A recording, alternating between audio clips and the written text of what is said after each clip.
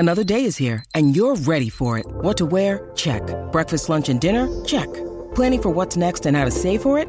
That's where Bank of America can help. For your financial to-dos, Bank of America has experts ready to help get you closer to your goals. Get started at one of our local financial centers or 24/7 in our mobile banking app. Find a location near you at bankofamerica.com/talktous. What would you like the power to do? Mobile banking requires downloading the app and is only available for select devices. Message and data rates may apply. Bank of America N.A., member FDIC.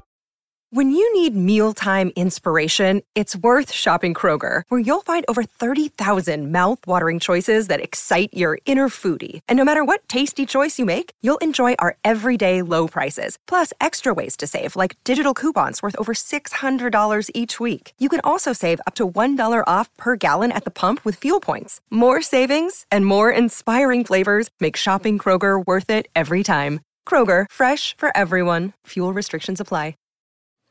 Do you know what I use to record these podcasts? It's Anchor by Spotify.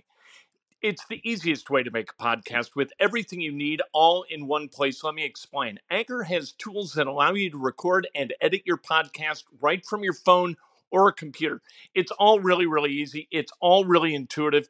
When hosting on Anchor, you can distribute your podcast on listening platforms like Spotify, Apple Podcasts, and more. It's everything you need to make a podcast. Colts and the Patriots are going to be a hell of a matchup this Saturday night. There are a bunch of ways to look at this game. We're going to look at a lot of them in just a moment. This is Inside Indiana Sports Now with Kent Sterling. It's Monday, December 13th, 2021. We're brought to you by the great people at MyBookie. Bet anything, anytime, anywhere. Let's go to mybookie.ag and enjoy ourselves a little bit. Little investment advice later in the show. I know what you're thinking. How long is he going to keep the mustache? How long is it a worthwhile endeavor to annoy his wife with something that looks this ridiculous? And you're also wondering, are they ever going to adorn that Christmas tree with lights and ornaments? I don't know. Both are up to Julie. Let's be honest about that. Both are up to the wife. Let's talk about the Colts and the Patriots this Saturday night. What a hell of a matchup this is going to be. You got matchups, all right? Now I'm going to go through a few of them, and then we're going to get to the important ones. But, Mac Jones as a rookie, Carson Wentz with his feet, a little bit more valuable there. But when you get to passer rating, they're virtually identical. Mac Jones at 97, Carson Wentz at 96.6. The QBR, because of the running, goes up a little bit. Favors Carson Wentz at 58.1 compared to Jones, 51.7 yards per attempt. That's in favor of Mac Jones, 7.4 to 7 flat. Sacks, Jones has been sacked 24 times, Wentz 22. That's pretty much a dead heat. Interceptions, Jones 8, Wentz 5. Jones, though, over the last 4 games, has only been picked once. Then you go to running back. Anyway, who would you rather have, Mac Jones or Carson Wentz? I'll take Carson Wentz, to be honest with you. I think he's been good this year. I think that is a guy you can win this game with.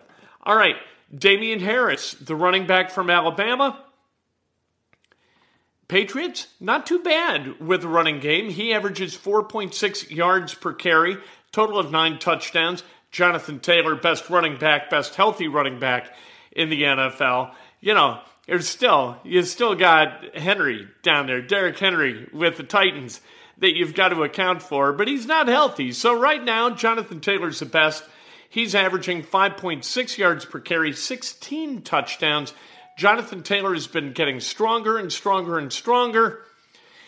The Patriots, 19th best run defense in the NFL. So this is an area where they're going to have to try to scheme to get an advantage over the Colts. So we're going to get to that in a minute too. At wide receiver, you've got Jacoby Myers, who leads the Patriots in catches. 59 catches, 620 yards is catch percent, which I think is really important.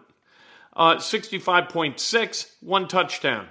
Michael Pittman Jr., 67 catches, 882 yards, a catch percentage of 67.7%. The Patriots are deeper at the receiver position, and they've got a superiority at the tight end position. So you're dealing with that. But from an A-list guy to A-list guy, there are really no A-list guys on the field for either team. Pittman, very high-end B-level receiver, and Myers, probably not so high-end a B-level receiver. As far as the defense, the sack master for the Patriots is Matt Judon, 12.5 sacks this season, but no forced fumbles. That's kind of good news. Carson Wentz, prone to put the ball on the turf. Judon doesn't do that very much. Not a lot of strip sacks from Judon, but a bunch of sacks. More than double the Colts leader, who is DeForest Buckner at 5.5. Got to get to the quarterback. The Patriots are really good at scheming to protect Mac Jones, just as they were with Tom Brady. In the defensive backfield, J.C. Jackson is really, really good, and a guy you've got to account for. You got to know where he is on the field. He's got 7 picks this season. Kenny Moore, kind of the same thing for the Colts. He's got 4 picks this season. Takeaway differential, Colts lead the NFL at plus 13. Pats are 4th in the NFL at plus 10. The Colts, the number 2 rushing offense in the league. The Patriots, like I said, 19th in the league in rushing defense. Point differential, the Patriots plus 11.5 per game. The Colts plus 6.7. Here's kind of the deal, and here's how I like to compare these two teams. Who have they beaten? The Patriots are 9-4. Who have they beaten? They've beaten the Jets twice. All right? They've beaten the Texans. They've beaten the Chargers, Panthers, Browns, Falcons, Titans, and Bills. Titans were depleted when the Patriots beat them. Really, they beat the Bills, and that's kind of just about it. Chargers, that's a good win too. For the Colts, they've beaten the Texans twice. They've beaten the Bills, the Jaguars, the Jets, the 49ers, and Miami. Pats have lost to Miami. So really, the Colts sort of hang their hats on that Bills win and that 49ers win, both on the road, both in really adverse weather conditions. So, take that for what it's worth. It's these two teams have had a tough time beating really good teams. And the Colts in particular, the games get close. The Colts, as we saw against the Titans, as we saw, we've seen it repeatedly. The Bucs, we saw it against the Ravens. Yikes. Dig the stash. You're damn right. I look good in a mustache. There's no doubt about that. I look like William Powell, for those of you who are old-time movie buffs. The matchups that are really important. By the way, hit subscribe, hit like, ring the bell, right?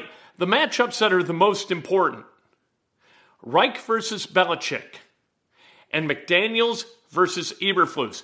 I think McDaniels versus Eberflus in this game is going to determine the job security for Matt Eberflus. I think that if the Colts lose this game in the same way that they lost to the Ravens, Titans, and the Bucs, where you had a lead and you kind of gacked it up, I think Matt Eberflus is on thin ice after this game.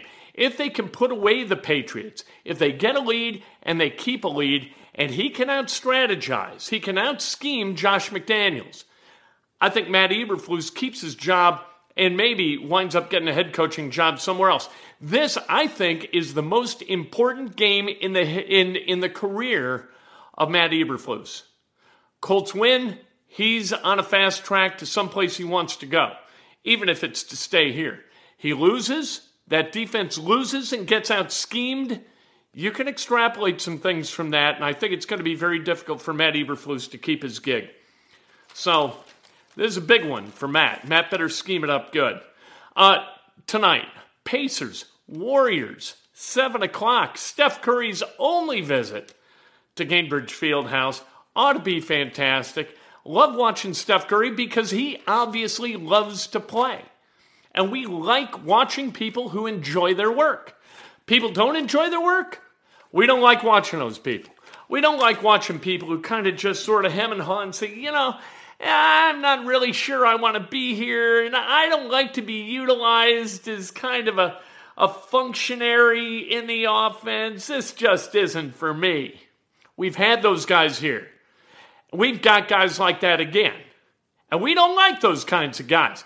Look, none of us is in love with our jobs. None of us. Some of us find a way to enjoy them. Guys in the NBA who can't enjoy playing basketball and earning $18 to $23 million a year, I have no patience for you whatsoever. Go do something else for a living and then whine about making this kind of cash for going out and playing basketball 82 times a year. Are you out of your minds? My God almighty.